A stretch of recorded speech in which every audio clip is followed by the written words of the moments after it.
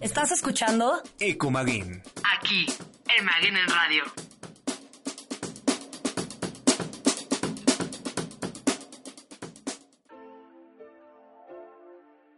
Hola, bienvenidos a Ecomaguen por una comunidad más sustentable. Soy Jimena Peña y es un gusto estar aquí con ustedes. Hay diferentes factores en el ambiente que muy pocas veces nos percatamos. Nos damos cuenta de la contaminación en el agua, en los ríos o cómo la biodiversidad se está perdiendo. Igual hemos pensado que podríamos llegar a vivir cuánto tiempo sin comida, cuánto tiempo sin agua, pero cuánto tiempo podríamos vivir sin aire. Pareciera que el aire es infinito y que jamás se va a terminar, pero la calidad del aire es lo que se está viendo afectada. Esta calidad se ve impactada principalmente por actividades industriales, el uso de automóviles, la quema de combustible e incendios. Podemos recordar el ciclo escolar pasado, que tuvimos una contingencia derivada de los múltiples incendios que se presentaron. Esta preocupación sobre la calidad del aire que estamos recibiendo ha tomado acción en diferentes áreas, desde la científica, en donde están buscando diferentes plantas que puedan absorber esos contaminantes, o también buscar alternativas para disminuir nuestras emisiones. Hubo unos estudiantes en Perú, en la Universidad de Perú, que preocupados por esta situación, desarrollaron un dispositivo que podemos llevar con nosotros a donde sea que querramos ir. Este dispositivo nos indica la cantidad de dióxido de carbono y monóxido de carbono presente en el aire, así como las partículas suspendidas. Esto es muy importante porque todo eso lo estamos respirando, llega a nuestros pulmones y puede llegar a ocasionarnos problemas respiratorios.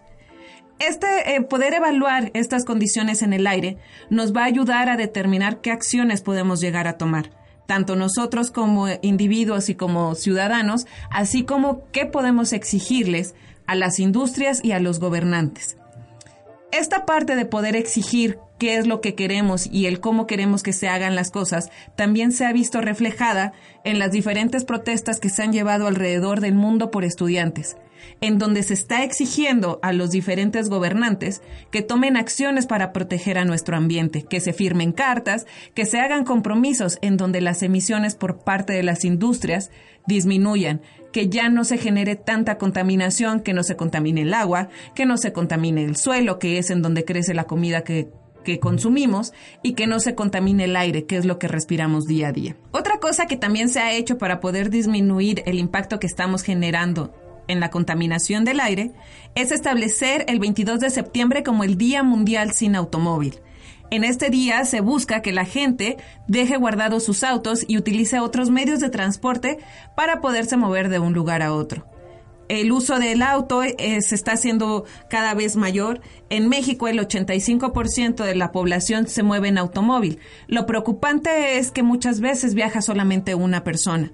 Entonces esto contamina más y lo hemos visto también reflejado en el tráfico. Aproximadamente se han hecho estudios en donde pasamos alrededor de 5 años en el tráfico durante nuestra vida. Entonces se está buscando que eso se disminuya. Igual, el 70% de la contaminación auditiva, que es decir, de todo el ruido que se genera, es producida por los automóviles, por los camiones que están en el tráfico. Por ello, se está estableciendo este día.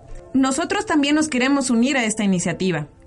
Por eso, el día de hoy les traemos un ecorreto, que es el disminuir el uso de nuestro auto.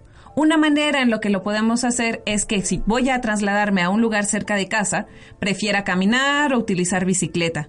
Y si ya tengo mucho la necesidad de utilizar automóvil, prefiera compartirlo. En lugar de que mis familiares vayan en otro auto, yo pueda compartirlo con ellos. Pues espero puedan unirse a este reto y ha sido un gusto poder compartir un poco de información el día de hoy con ustedes. Nos escuchamos dentro de 15 días y no olviden revisar las pantallas porque ahí también tenemos información y más retos.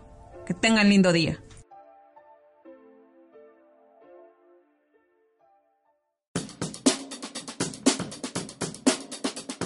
¿Estás escuchando? Ecomaguen. Aquí, Ecomaguen en radio.